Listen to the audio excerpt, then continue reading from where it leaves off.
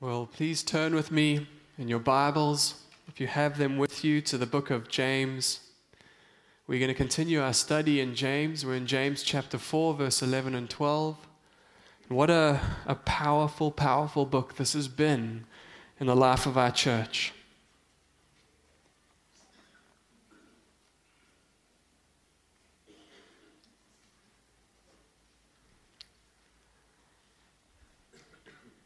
Let me read James 4, 11 and 12.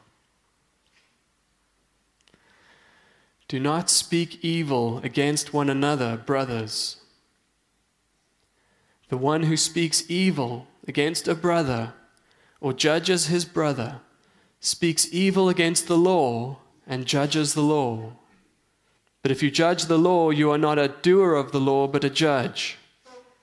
There is only one lawgiver and judge, He who is able to save and to destroy. But who are you to judge your neighbor? Let's pray.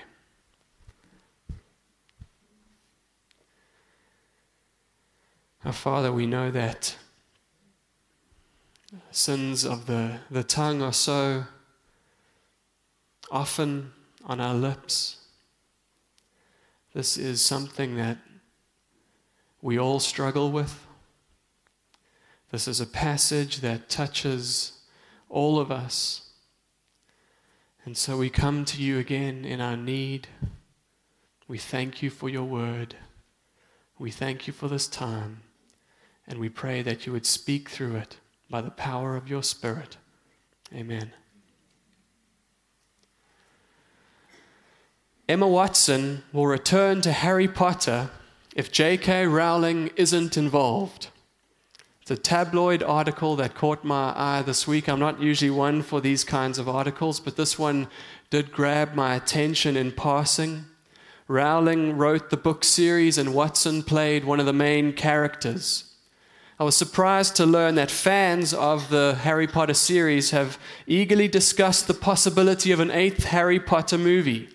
If you care about these things, Emma Watson's refusal to be a part of the next movie might derail your enthusiasm just a little bit.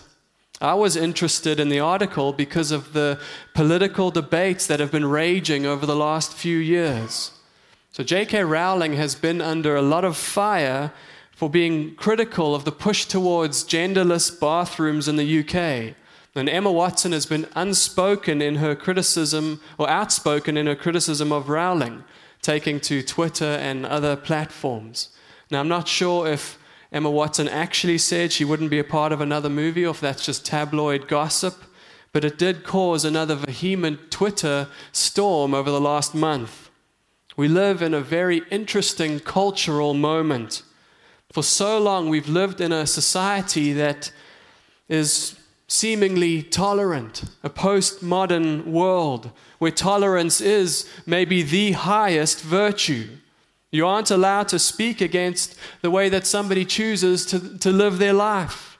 One of the greatest sins in our culture is to infringe upon someone's self-perceived right to autonomy and to freedom. You're not even allowed to challenge that person's perception of their reality. What is true for someone is not up to debate. Their experience is their own, and you better not challenge that experience. If you do, you will be seen as a bigot in our culture. The truth is, our world is extremely intolerant of intolerance. If there's any part of Scripture that the world likes to quote and cling to, it's Jesus' command in Matthew 7, "Judge not, lest you be judged." Or James's question here in this passage, "Who are you to judge?" But it's an interesting cultural moment because we actually live in an extremely judgmental, polarized society. Culture wars have been fought tooth and nail by people who hold differing opinions. And with the help of the internet, you don't even have to know or see the person that you're fighting against. With bravery through anonymity, people attack one another without inhibition. And you can't read the public comments section on any social media platform without seeing the vitriol and the venom people have for those who think differently to the way that they do. The last few years have seemed to escalate, or at least publicize how judgmental we really are. Debates have raged, haven't they? Over vaccines, public bathrooms, presidents, riots, abortion laws. And the world is not happy to dialogue about these things, but sees the need to take it a step further. We write one another off, cancel each other is the cultural term. There's a fatigue in our world. I think we have felt recently the truth of James, we saw a few weeks ago in James 3 verse 8, the tongue is a restless evil, full of deadly poison. And how are we in the church to obey our biblical mandate to love one another, considering the pervasiveness of the spirit of the age? In the church, we fall prey to different traps that reveal that we are at times more influenced by our culture than by God's word. Over the last few years, the church hasn't risen above the critical, harsh, judgmental spirit of the age in many ways. Culture wars have dominated even in the church and sidetracked the church. And that same culture of cancellation has been evident in the church. And yet, on the other hand, the postmodern motto, "Don't tell me how to live my life," that mantra has rubbed off even on the church. Churches often have little or no standard to which members are expected to conform. We say we need to welcome all, and that is a good thing, but in result, we never challenge one another, challenge the lifestyle choices of people, and there are church people, by and large, coasting through life with no direction, no prophetic witness to the truth. We need to stop taking our cue from the world, but rather from the Word of God. And James is here to help us. He's been speaking about humility, in particular in the need for relational healing in the church. In chapter 3, he opened this discussion on the tongue and how our hearts affect our speech. He contrasted in chapter 3 the wisdom of the world that flows from bitter jealousy and selfish ambition. He contrasted that with the wisdom that is from above, that is pure, peaceable, gentle, open to reason. In chapter 4, he spoke about the reason that we have quarrels and fights in the church. He said it's your passions that war within you. And he spelled out the way forward for us, if you remember last time out. Humble yourselves before the Lord, and he will exalt you. Now, James begins a section, a practical section, where he shows us what that humility might look like in different avenues of our lives, starting with this passage and a word again on how we speak to, and maybe more primarily how we speak about one another. As we unpack this passage, this is what we're going to do. We're going to look first at the problem that James is addressing, the problem in our lives and the life of the church. And then we're going to look at his solution under three questions that we should ask ourselves before we ever open our mouths to speak. So number one, let's look at the problem with our speech. The problem with our speech. James begins with this command: do not speak evil against one another, brothers. As I said, this verse touches all of us. Slander, gossip, critical speech is the very air that the world breathes. It's taken for granted. It's not questioned anymore. It's not even frowned upon. Every sitcom that we watch, it's there. It's the accepted norm in our workplace conversations. And we are not immune to the problem in the church. It's a sin. It's a sin that we so often overlook or justify, excuse ourselves in. And so this leaves none of us out. Maybe more than any section in James's letter, this reaches all of us. And so we need to approach this passage with a particular heart, the humility that James spoke of. We need to approach it saying, what does God have to say to me in this passage? Not what does God have to say to my neighbor. Not, well, I'm so glad so-and-so is here to hear this message. What is God saying to me? What is James renouncing in this passage? The NIV puts it a different way. The NIV says, brothers and sisters, do not slander one another. Do not slander one another. And that is one of the primary ways, I believe, that we speak against one another. Scripture has much to say about slander, doesn't it? Much to say about this problem. There are narrative sections, for example, that speak about the terrible consequences that can come from slander. In 1 Kings 21, for example, King Ahab covets the vineyard of a man named Naboth. And Naboth refuses to sell his vineyard to the king. And so, King Ahab, he's petulant, and so he goes and he complains to his wife Jezebel, he won't give me the vineyard. And Jezebel's a go-getter. So it says she finds 2 worthless men who come and trump up false charges about Naboth that result in his being executed. Now, of all the wicked things that we see Ahab and Jezebel do in this book, of all the wicked things, it was after this that God finally judged them, that he said, your house is going to be destroyed. The prophecy was given of Jezebel that she herself would be eaten by dogs in the street. It shows the heart of God towards slander and its damaging consequences. We see in the time of the exile, the enemies of the Jews halted the rebuilding of Jerusalem, and they did it how? By slandering the Jews to their Persian overlords. Haman almost had the Jews exterminated because of it. And throughout history, there are examples of wars and genocides committed on the backs of evil untruths. Having felt the sting of slander, David decries it in various psalms, calling against slander, the slander of the wicked. David, John the Baptist, the Apostle Paul, Jesus, our Lord himself, suffered all of them because of slander. In Proverbs, much is said about it as well. Proverbs says that slander destroys friendships. It inflicts deep wounds. It destroys lives. It stirs up contention. It spreads strife, and it reveals the speaker to be a fool. Listen to what Proverbs 18 verse 8 says about gossip. How both speaker and listener are complicit in this sin. Proverbs 18:8 says, the words of a whisperer are like delicious morsels. They go down into the inner parts of the body. So juicy to hear and to savor. Never confuse a good listener with someone who just loves to feed off gossip and complaints. Throughout the New Testament, slander is condemned as well. In 1 Corinthians 6 verse 10, in a list of the wicked, Paul says, who will not inherit the kingdom of God. Paul even includes slanderers in that list. Now, Scripture is clear about how God feels about slander and gossip. But the word that James uses here is not just slander, it's broader than that, I believe. It means literally just to speak against or even to speak down upon.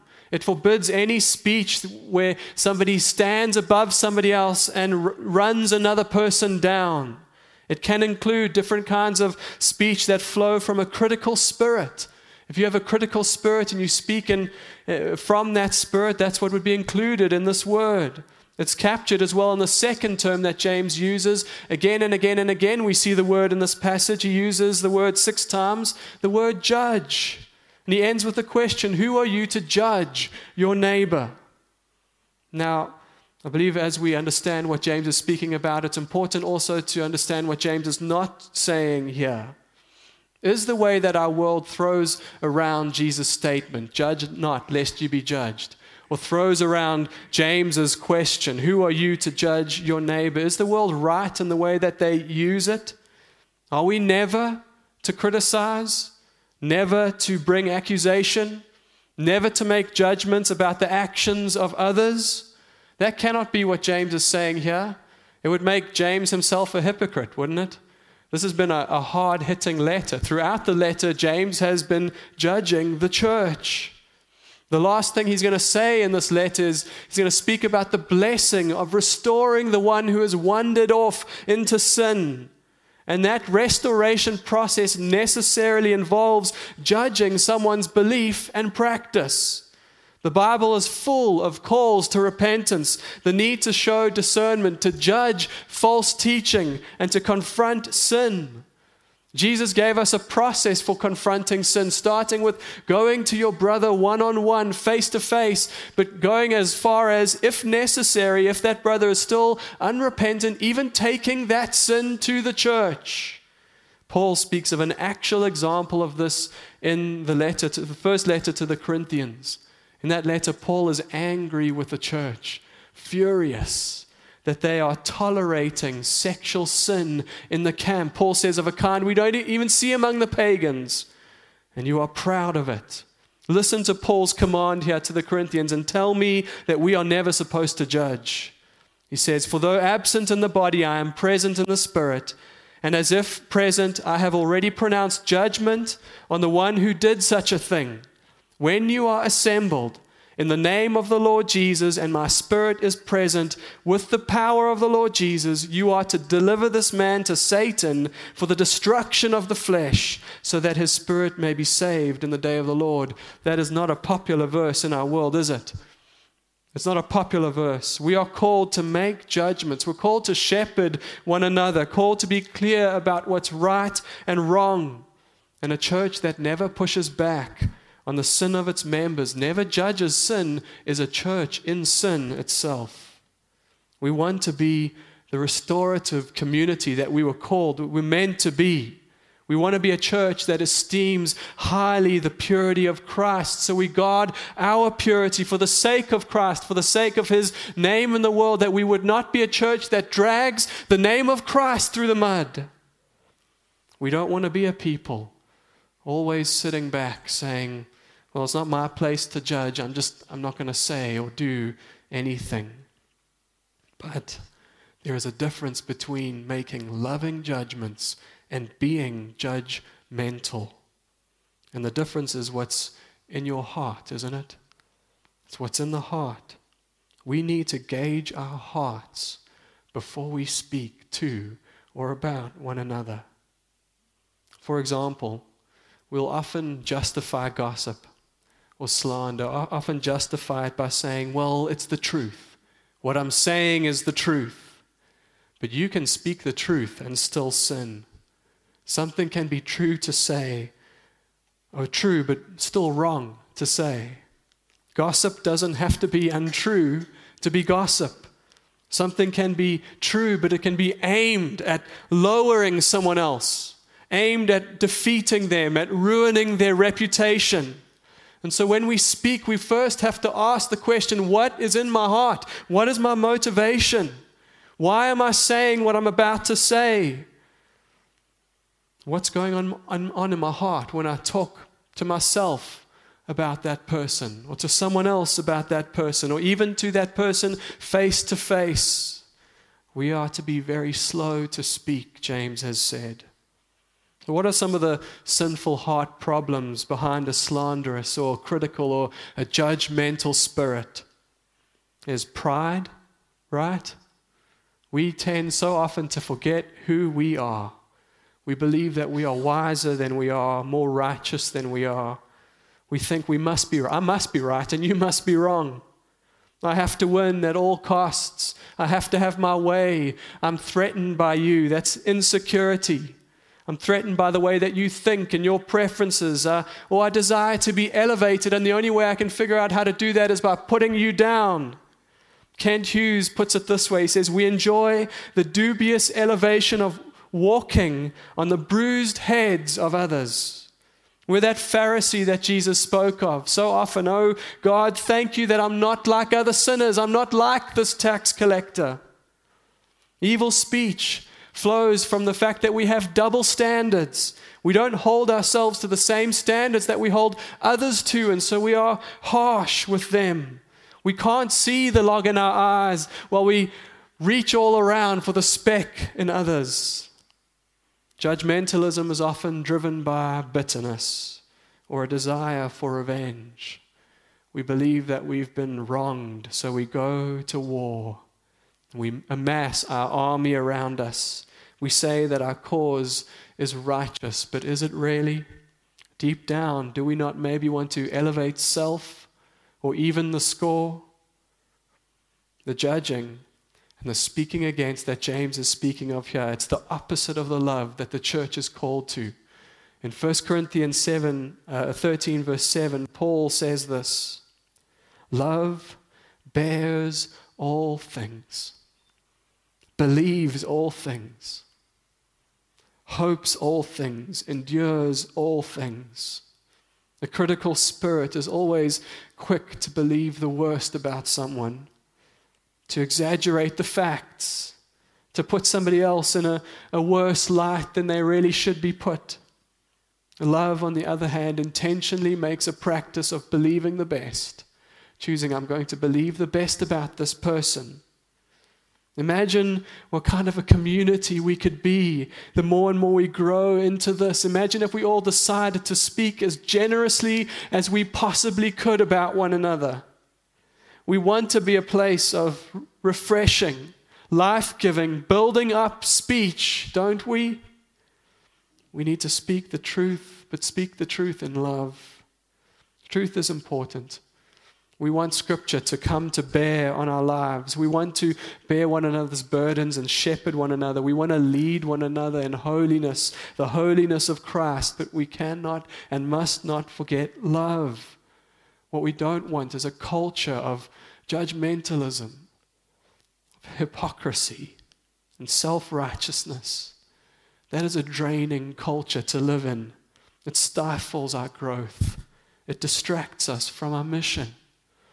Church, we've got to learn more from this letter. So what is the solution? James, we're going to go through his teaching now. 3 questions. We're going to look at them under 3 questions to ask before we speak. The first question is this: who is the only rightful judge? Before I open my mouth, I need to ask this question of myself. Ask this question: who is the only rightful judge? Look at verse 11 and 12 again. He says, do not speak evil against one another, brothers. The one who speaks against a brother or judges his brother speaks evil against the law and judges the law. But if you judge the law, you are not a doer of the law, but a judge. There is only one lawgiver and judge, he who is able to save and to destroy. But who are you to judge your neighbor?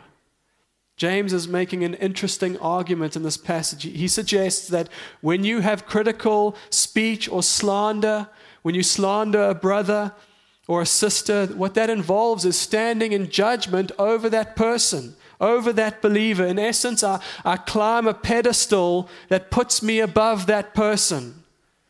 But James makes this not just a horizontal problem. This is not just about us together. He makes this a vertical problem. He says, when you have a critical spirit, when you slander, you have a problem not just with your brother, you have a problem with God because you're rebelling. You're rebelling against your rightful place. You've made yourself a judge, and he says there is only one lawgiver, there is only one judge. John MacArthur puts it this way: the sin of slander, James warns, is no trivial matter. It is brazen, reckless treason against the sovereign lawgiver and judge of the universe. And so James poses this question: who are you to judge your neighbor? Hear it a different way. He's saying, who do you think that you are?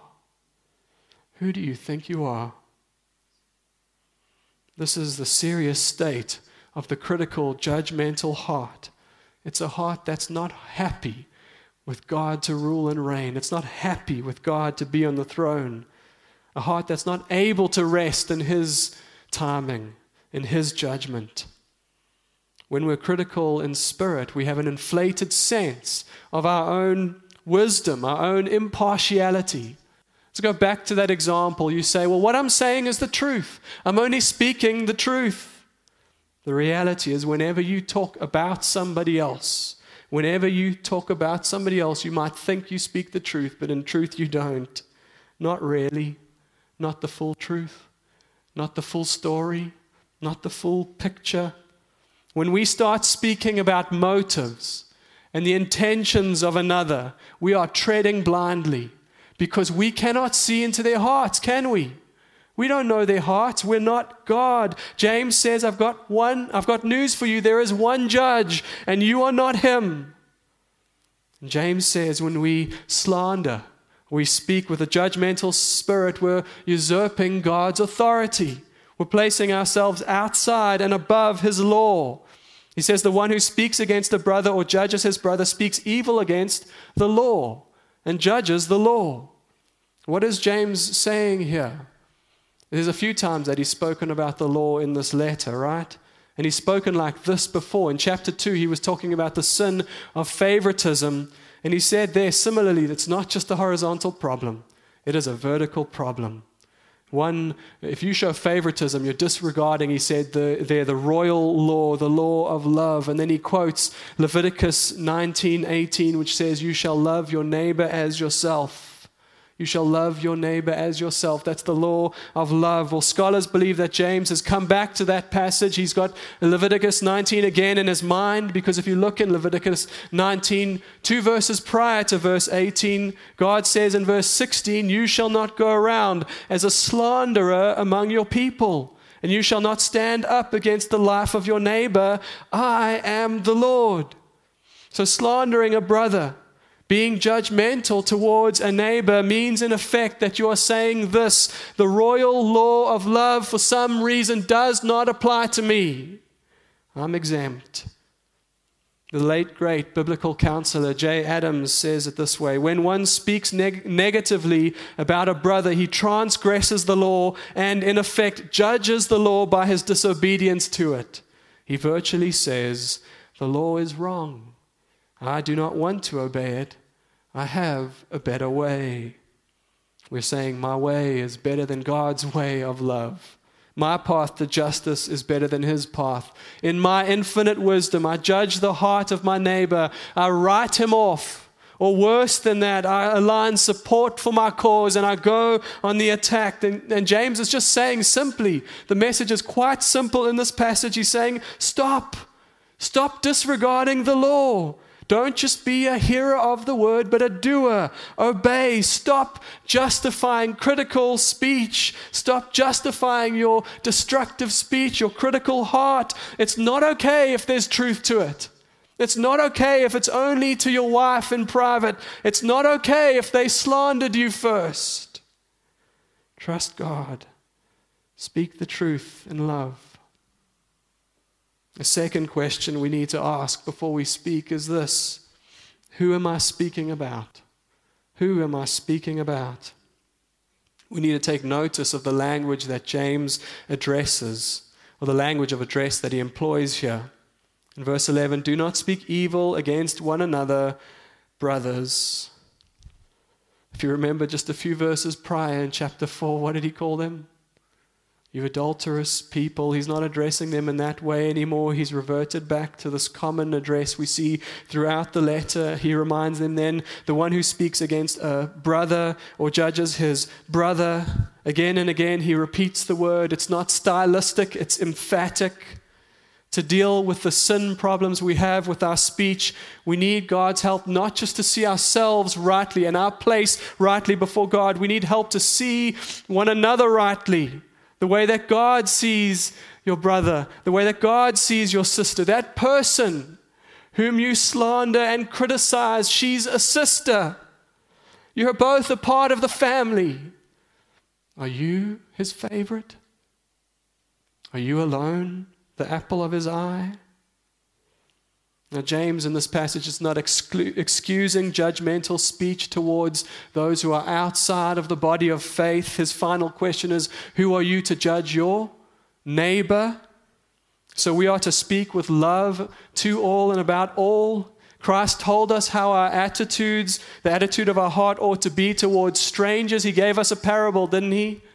The parable of the Good Samaritan who went out of his way to lift up his neighbor. This is how we are to treat people, and especially or including our speech.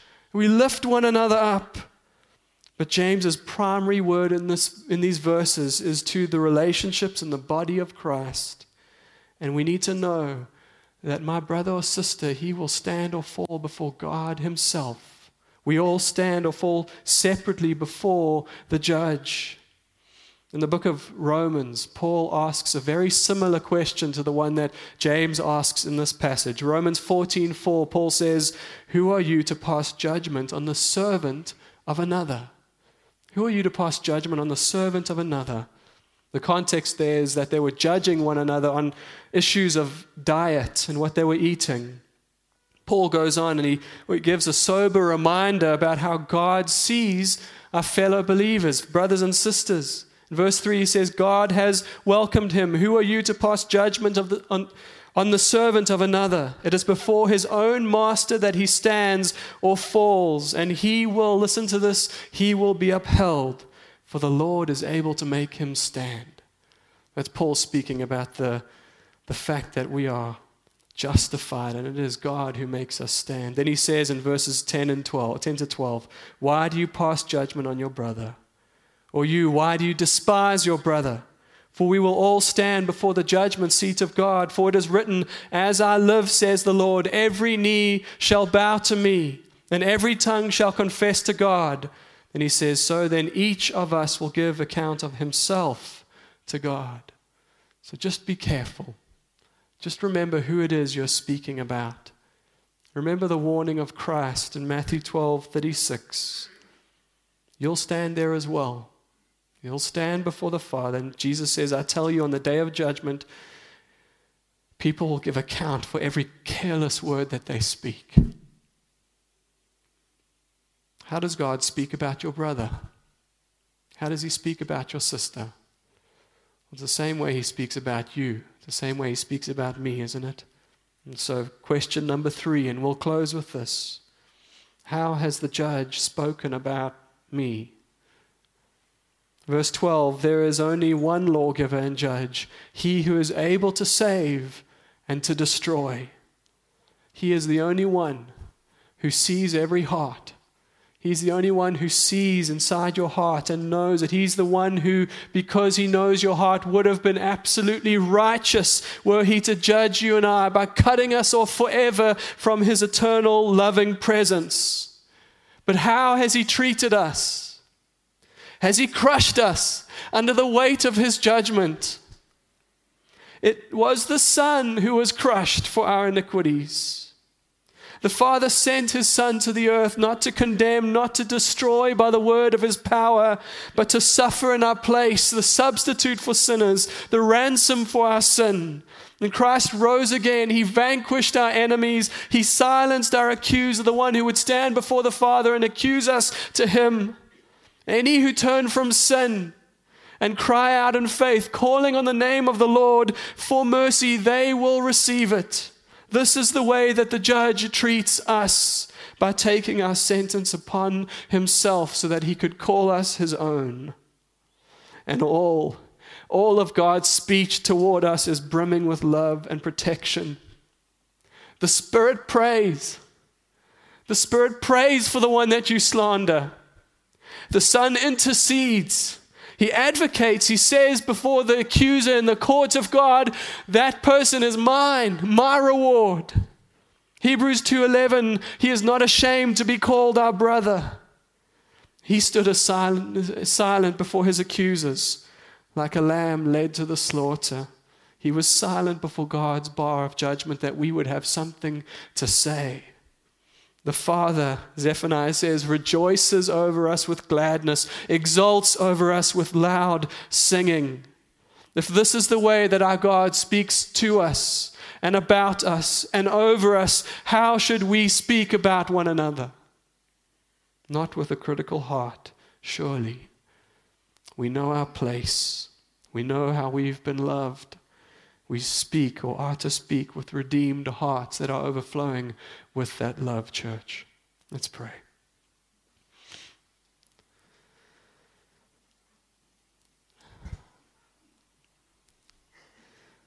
Father, we thank you for this word that you've given to us. And Lord, we thank you for your grace to us. We thank you that even though this is something we struggle with so often, even still you forgive. Even still, Jesus, you are interceding. Even still, Jesus, you've promised that you will build your church, that the gates of hell will not prevail. And so may our tongues not work against what you are doing in your church. May our tongues not oppose the community that you want us to be. May our tongues not belittle our witness in the world. Help us to love one another. Make us brave about the truth. Make us more and more the restorative community that you're calling us to be. But help us to be gracious and patient and kind, believing all things, enduring all things, hoping all things. Lord, we need your help with this. We thank you. Father, we thank you for one another. We thank you for this opportunity to gather, this little taste of heaven, to sing praise to you in the presence of one another. Lord, I pray that you'd help us to become better as we practice this. Practice more and more that day where we will see you face to face. Oh, Jesus. Pray in your holy name. Amen.